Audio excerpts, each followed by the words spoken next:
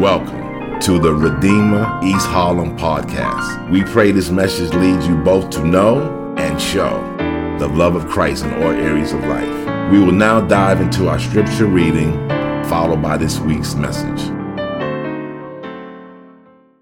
So today, God speaks to us from John chapter 17, from verse 1 all the way to verse 20. 耶稣说了这话，就举目望天说：“父啊，时候到了，愿你荣耀你的儿子，使儿子也荣耀你，正如你曾赐给他权柄，管理凡有血气的，叫他将永生赐给你所赐给他的人。” Next， 认识你独一的真神，并且认识你所差来的耶稣基督，这就是永生。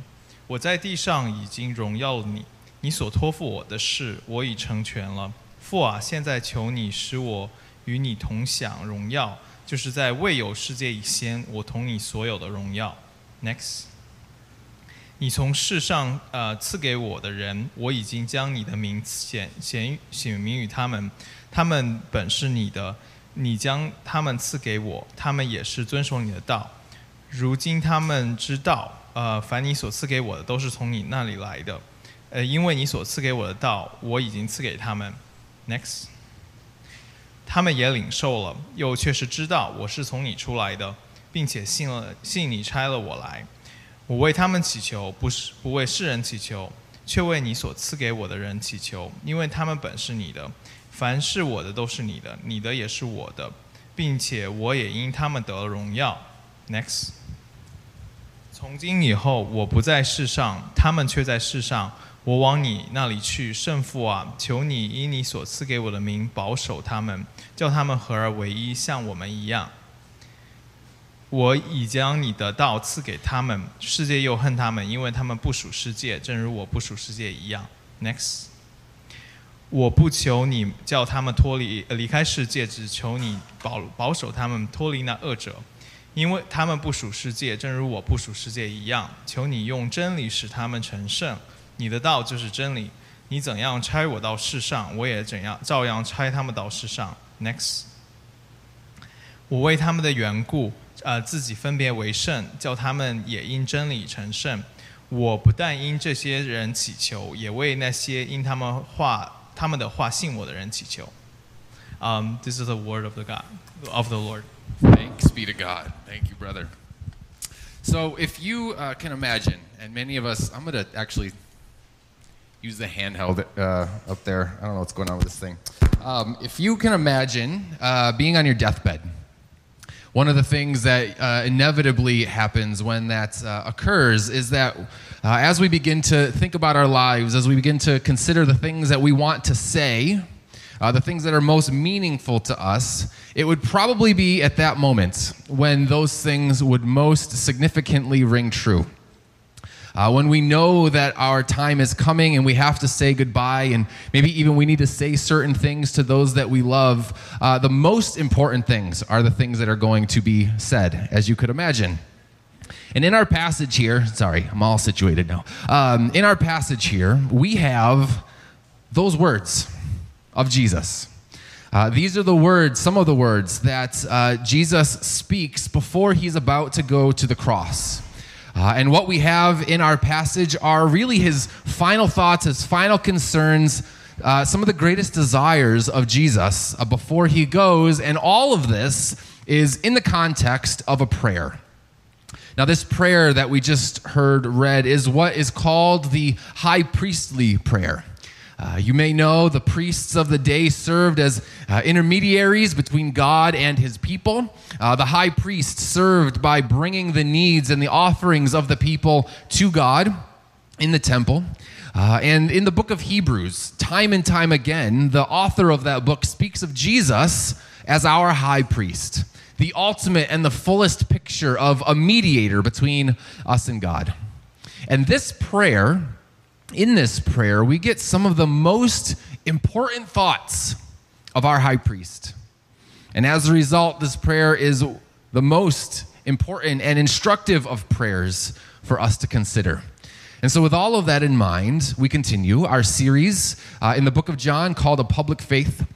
Throughout the series, we've considered some of the unique claims of the Christian faith so that Christians might wrestle with what it means to live their faith out in a public way, ultimately, so that those who we interact with who maybe are processing the Christian faith might understand those claims better and ultimately, as a result, prayerfully come to know Jesus and trust and rest in him. And today, to know Jesus better, to see him more fully, we want to take a look at some of his final words, some of the most important words to Jesus here in this high priestly prayer. And so to do that, let's consider how he prays, then consider who he prays for, and then finally we'll take a look at what he prays for. All right, so first, how he prays.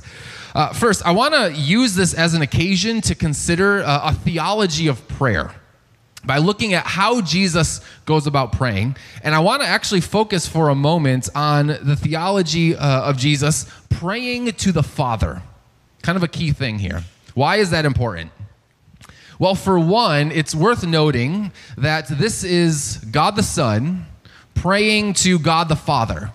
All right, so this prayer is a glimpse into a conversation being had within the triune Godhead. Again, all the more emphasizing the significance of this prayer. But also, there's an important theological reason for why our prayers also should be directed to the Father in the way that Jesus prays to the Father. In Matthew 6, in the Lord's Prayer, which of course we pray every week, Jesus says, when he teaches us how to pray, he says, when you pray, you should say, Our Father. Why? Well, it's our understanding of prayer that's rooted in a triune God working in harmony for our redemption and our reconciliation. See, in sum, we come to the Father by the work of the Son through the power of the Holy Spirit.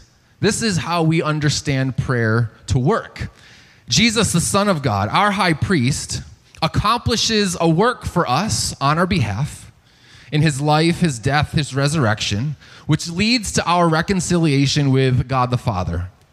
And that work that Jesus accomplishes is then applied to us by the power of the Holy Spirit in order that we might then approach the Father. We cannot approach the Father without this accomplished work of the Son and without the application of that work by the Spirit. This is why in our liturgy of prayer, one that most of us are very familiar with, we end with the prayer in Jesus' name.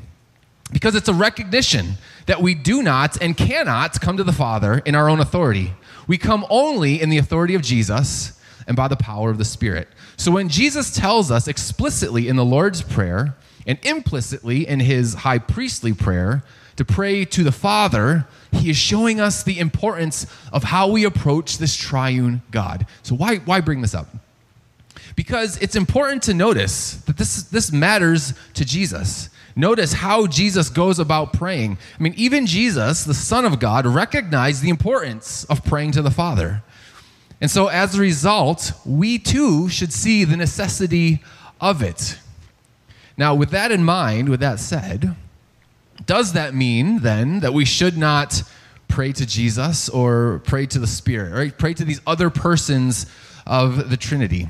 I mean, can we approach the triune God by speaking to Jesus or the Holy Spirit? Well, I'll speak to that for a moment. There are moments in the New Testament when we actually get examples of speaking or praying to Jesus. So, for example, the phrase Maranatha can mean, maybe you've heard that before, but it's all throughout the New Testament. It can mean the Lord has come. But in places like 1 Corinthians 16 or Revelation 22, it's actually better translated, come, Lord. Come, Lord Jesus. In other words, it's speaking to Jesus in our longing for him to return, because we know that he one day will do so. And then another example of this would be, I heard one theologian note that in Ephesians 4, we're told that we can grieve the Holy Spirit. And that since the Holy Spirit is a person of the Trinity, it seems appropriate to apologize or to repent to the Spirit when we have grieved the Spirit. And so these are examples of speaking to God the Son, God the Spirit. But those examples are specific situations. And as a normative practice of prayer, in our regular rhythms of prayer, Jesus is teaching us that we pray to the Father through the work and the authority of the Son by the power of the Spirit. And keeping this clear, I'm spending time on this because keeping this clear actually deepens our prayer life. It deepens our understanding of what is happening in prayer. Lest we treat prayer flippantly, there is significant work being accomplished in prayer. Right? It helps us recognize and remember that the Father is not the Son, that the Son is not the Spirit, that the Spirit is not the Father or the Son, and yet the Father, Son, and Spirit are all at the same time one. And every time we pray, we can take seriously the fullness of this triune God by remembering that Jesus teaches us how to pray by going to the Father in his authority, in the work that he has accomplished, as it is applied to us by the power of the Spirit. There's a depth of understanding that can be had when we keep this clear in our prayers. But that said, not only does Jesus show us how to pray, but it also shows us who he is praying for. Let's consider that. There's two key passages in this prayer that I want us to consider for a moment. Look at verses 9 through 11. Let me just reread those for you. It says this. It says, I pray for them. I am not praying for the world, but for those who you have given me, for they are yours. All I have is yours, and all you have is mine, and glory has come to me through them. I will remain in the world no longer, but they are still in the world, and I am coming to you. Holy Father, protect them by the power of your name, the name that you gave me. This passage is key in our understanding of how we have come to know Jesus, for those of you that are Christians. Because Jesus' prayer here is not a prayer for the world generally. He is not praying for those right now that are not of him, that are not in him. Instead, he is praying for those whom the Father has given to him. What does that mean? Let me explain that by considering several other things that Jesus has said throughout our series. In John 6, Jesus is speaking to those who trust in him. And in doing so, he says that all those the Father gives me will come to me.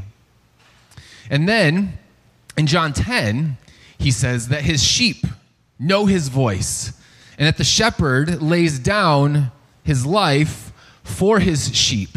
In other words, there is this particular group of people that the Father has given to Jesus, and that now Jesus lays his life down for.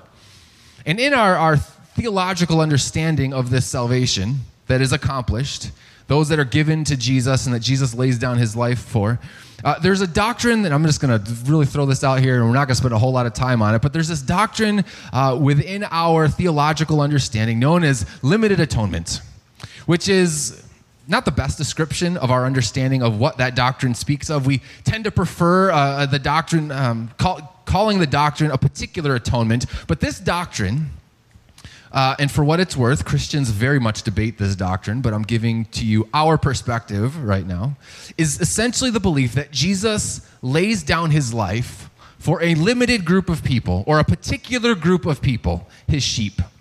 That on the cross, Jesus does not die to atone for sin generally or in some hypothetical way, but when Jesus atones for sin on the cross, it's actual sins, thinking about actual people that according to Ephesians 1 were chosen before the foundations of the world. And that trusting and resting in Jesus as Savior is the sign that we are one of these chosen, that we are those that have been given to Jesus, that we are his sheep, whom he lays his life down for. And as such, as Jesus points out in verse 11, the Father will protect and keep those sheep until the end. Because as Paul says in Philippians 1, that he who began a good work in you will carry it through to the completion until the day of Christ Jesus. Now, there is so much more to say about this topic, and I kind of threw it in here because, number one, Jesus addresses it So we got to address it. But this is exactly the kind of thing that we'll be addressing in our class over the next 5 weeks. And so I'd encourage you, if you're interested, to join that class, because we'll be getting much deeper into all of those theological ideas. But for now, we should know that when Jesus prayed this prayer, he was praying for those whom the Father gave him. And who does that include? Well, it certainly included those that were with him, that followed him, that would have been with him 2,000 years ago. But then look at verse 20. This verse has always blown me away. I think about this verse all the time. Jesus says, my prayer is not for them alone, right? Those that are with him at this time. It's not for them alone. I pray also for those who will believe in me through their message. Jesus is praying not only for his followers and disciples of that time, but Christian. He is also praying this prayer for you. I mean, this is a prayer that you can take very much for yourself. Like, if you believe in Jesus, you believe in him as the one that God has sent and has accomplished a work for you, you are only able to do so because God used the disciples 2,000 years ago to go and make disciples, who then went and made more disciples, who then went and made more disciples and more disciples, and this went on for 2,000 years, right up until this moment. You believed through their message, which means that this prayer that Jesus prays in John 17 is for you. And I love that verse because for me, it tears down all distance between what I'm reading and what I'm experiencing right now. This prayer is a direct prayer of Jesus for me and for you. Because this prayer is for those whom the Father has given, and as we trust and rest in Jesus, you are one of his sheep who can hear his voice. Again, this prayer is for you. And so with all that in mind, right, we consider how Jesus prays, emphasizing the work of this triune God. We see here that Jesus is praying this prayer for you and for me. So then what exactly is he praying for? Right? When Jesus is thinking about us as he prays, what is he praying for? Again, before he goes to the cross, those final words that he would want said, the most important things that he would want us to hear, what are they? Let's consider that finally. What he prays for you. There's 4 things in here that Jesus prays. He prays that we would be one. He prays that we would know the truth, that we would be on a mission, and that we would be sanctified. Those are the 4 things Jesus wants you to hear from him as he goes to the cross. Let's consider them each quickly. First, that we would be one. Look at verse 11. He says, I will remain in the world no longer, but they are still in the world, and I am coming to you. Holy Father, protect them by the power of your name, the name you gave me, so that they may be one as we are one. Jesus prays that all his followers would be one, just as he and the Father are one. Now, there are a couple of ways to look at that particular prayer. For one, Jesus knows the extent to which division is going to come amongst his followers. Now, even though he came to tear down the dividing wall of hostility amongst different people groups, he also knew that because of our ongoing sinfulness, our ongoing selfishness, our ongoing ignorance, we would find ways to functionally put those walls back up. And over the centuries, Christians have divided along all kinds of lines, doctrinal lines, cultural and racial lines, and so much more. I mean, right now, we, of course, have 3 major branches of Christianity. You have the Roman Catholic Church, Eastern Orthodox Church, and the Protestants, each of which has its own nuances about what they believe to be true about the Christian faith, and each of which tends to condemn the other for their views as being wrong. And then, even within each of those branches, there's so much disunity amongst them. So just take Protestants, for example. We are a Protestant church. All right, within Protestantism, you have Presbyterians and Baptists, Pentecostals and Methodists, and on and on and on and on. Each of which, again, debating, arguing, even condemning each other for their views. And then, even within each of those groups, you have further subgroups. So we're a Presbyterian church. Well, just so you know, there are Presbyterians that believe very different things about a lot of different important things. And knowing all of this, all this division that would come, Jesus prays for our unity. Because back in John 13, he tells us that the world would know that we are his by our love for one another, which is why here at REH we have a very, very high view of cross-denominational, cross-tradition, cross-cultural love for this reason. Because Jesus prayed that it would be so, and so we take that seriously, that we might show the world his love by the way that we love one another. But though Jesus prays that prayer as a result of the inevitable division that comes, there's also another way to understand this prayer. In the Apostles' Creed, which is something that we recite every single Sunday, one of the things that we say every single week is that we believe in one holy Christian church, or another way to put that would be one holy Catholic church. Catholic simply meaning unity. Meaning we see the division that exists out there, but we also believe in one church. We believe that God has one church, one people, despite our divisions. Those whom he has called, those who are faithful to him and his word, regardless of their denomination or culture or tradition, are one people. Jesus' prayer has already been answered.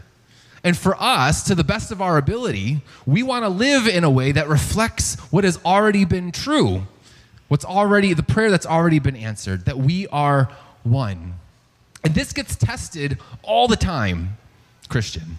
Now, I remember back the 2020 election, a news outlet had interviewed me about that contentious season.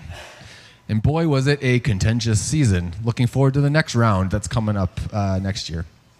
But in this interview, which was a wide-ranging interview, I had made the comment that Christians who are of different political parties, by virtue of being a Christian, have more in common with Christians across the aisle than they do with those who are not Christians but in their political party.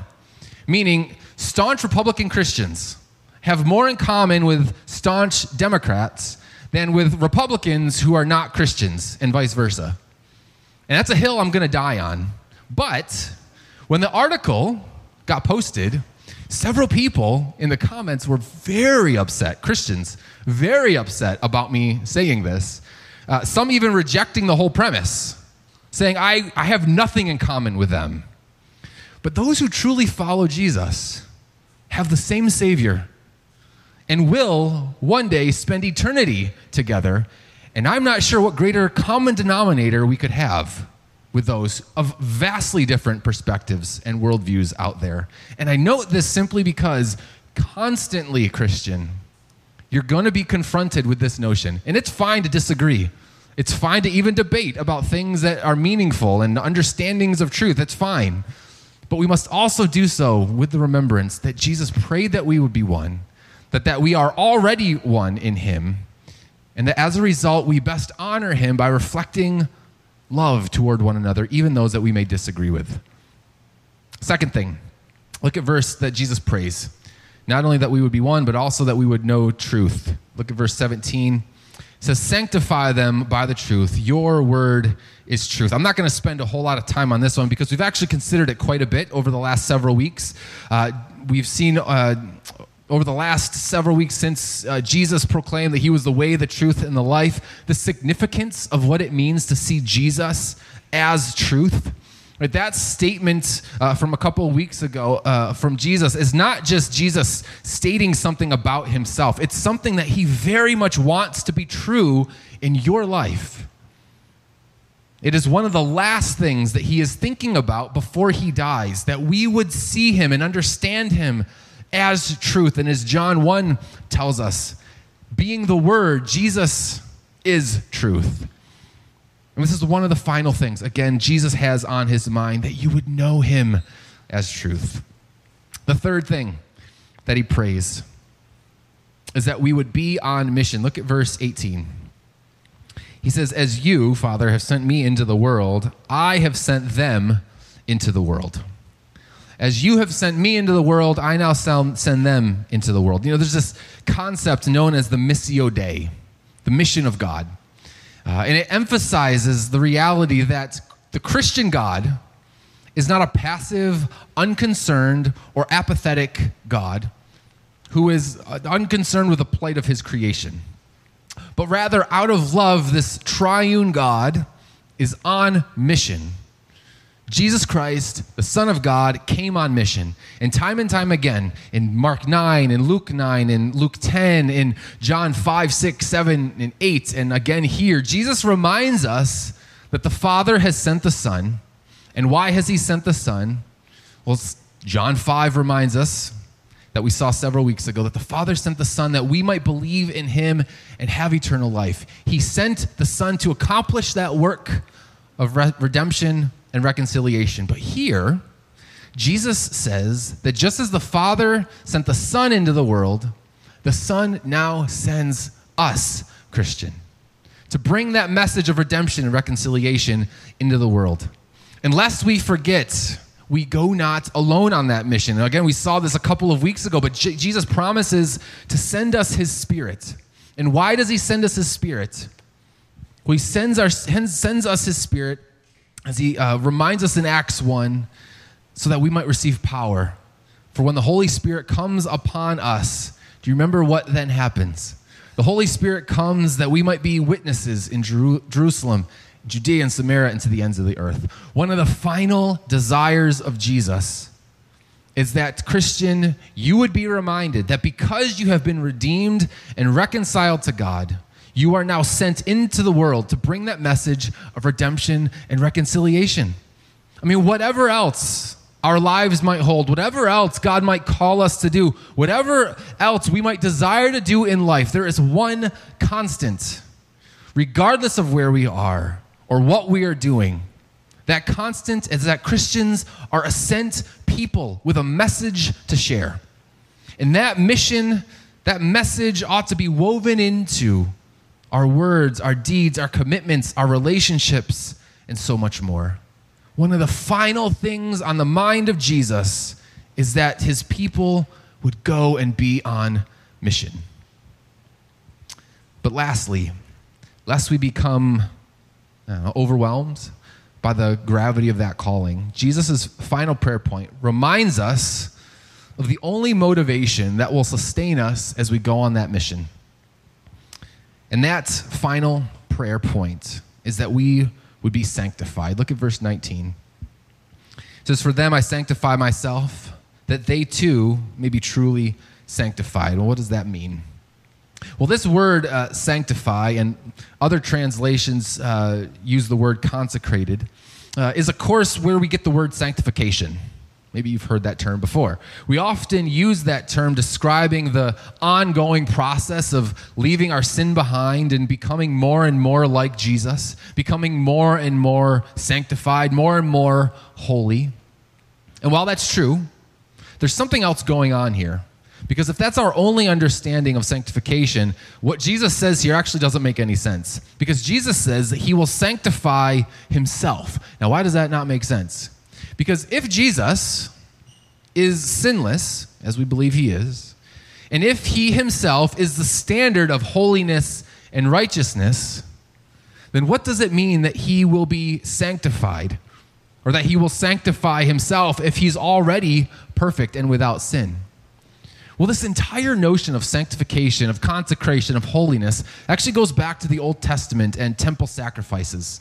See, during the Day of Atonement, which is when people would bring offerings for their sin, both the priest and the sacrifice had to be consecrated, sanctified, or most literally translated, set apart as a special offering before God. Sanctification, holiness, means to be set apart. And for the Old Testament high priest, they were bringing sacrifices on behalf of the people. However, these sacrifices were not ultimately sufficient, and eventually the whole process would have to start all over again. The priests were constantly needing to bring new sacrifices. But then Jesus comes. And when Jesus says, "For them I sanctify myself," he is saying that as the true high priest, the mediator between God and his people, he says, I don't bring a sacrifice that is set apart. Rather, I bring myself. I consecrate myself. I sanctify myself. I set myself aside as an all-sufficient sacrifice. And what we're seeing here is that Jesus is both our high priest and our atoning sacrifice. And he does so and that you and I might then be truly sanctified, truly set apart. And what I want to emphasize in that point is that what we see here is Jesus not saying, I sanctify myself, that they might now go and sanctify themselves. Right? I don't sanctify myself only so that they go and spend a lifetime trying to become more sanctified. Rather, the atoning work of Jesus, Christian, sanctifies you, sets you apart. It's done. It's already been accomplished. And now, a life growing in sanctification is actually a life that's more and more reflecting Jesus, a life of holiness. It's a life more and more reflective of what has already been made true about you, Christian. You are already sanctified, so we now go and live lives of sanctification. And if you are a Christian, you have been set apart because Jesus, in his sanctification of himself, did it for you, accomplished it for you. And as a result of that sanctification, we can now live into it more and more over the course of our lives. We worship a triune God, a God who has called you his people and now desires that you be one, rooted in him as truth, to be on mission, and to be a holy, sanctified people. These are the things that Jesus has prayed for you. These are the final thoughts and desires of Jesus. And I pray that we take them seriously because they are not just a prayer that he prayed hypothetically for hypothetical people. He prayed these prayers for you. And so I pray that the Spirit of God would make all of these prayers true in our lives. May we take them as seriously as Jesus took them. And may our lives reflect them. Let's pray. Father, we thank you that you are a God on mission. Father, we thank you for the sending of your Son, the one who has accomplished a great work on our behalf in his life, death, and resurrection. We thank you for the sending of the Spirit who applies that work to us and empowers us to be a people on mission in this world. We thank you for the depth of understanding that we can have when we recognize you as our triune God, Father, Son, and Spirit. I pray that as we have that deepening sense of who you are, we'd have an even greater sense of what Jesus has accomplished. And we'd have an even greater desire by the power of the Spirit to go and proclaim these truths to those also in need of redemption and reconciliation. And Lord, as we in a moment approach the table, I pray that it would be here that you would strengthen and encourage us with all of these truths, reminding us that you are here amongst us by your Spirit. We ask all this in Jesus' name. Amen. Thank you for listening to the Redeemer East Harlem podcast. For more information on our church and how you can support what God is doing through our church, go to www.reh.nyc.